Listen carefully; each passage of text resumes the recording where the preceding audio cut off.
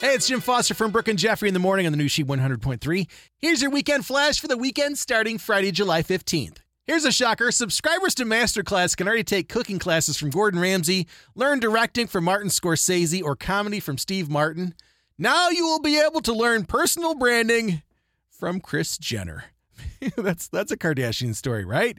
Kris Jenner is going to teach you how to personally brand yourself. Not literally like with a curling iron. She will show you how to build a narrative, find an audience and followers, and leverage the power of social media to make your brand stand out. She says, and I quote, "We've all made mistakes, but then you turn around and correct that and pivot. We've evolved to the place we are today because we've learned so much from a few of the mistakes, but also from the successes." So she will teach you how to be a baby Kardashian.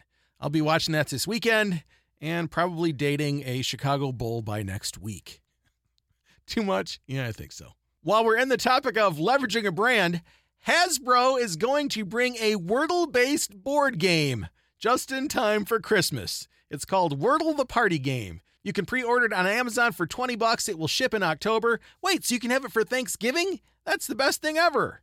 The way you play, one person is the Wordle master and knows the 5-letter word. Then everybody else has 6 chances to guess it. It comes with dry erase boards and little yellow and green tiles to cover the letters with. Could be fun, or you could save the $20 and buy some beer, play online, and tell your friends how you did on Facebook like everybody's already doing now.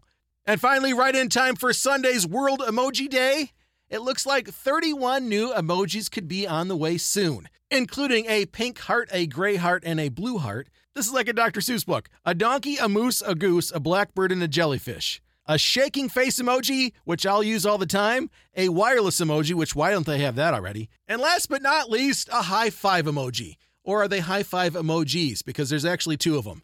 There's a palm facing right and a palm facing left. And there you go. There's your high five.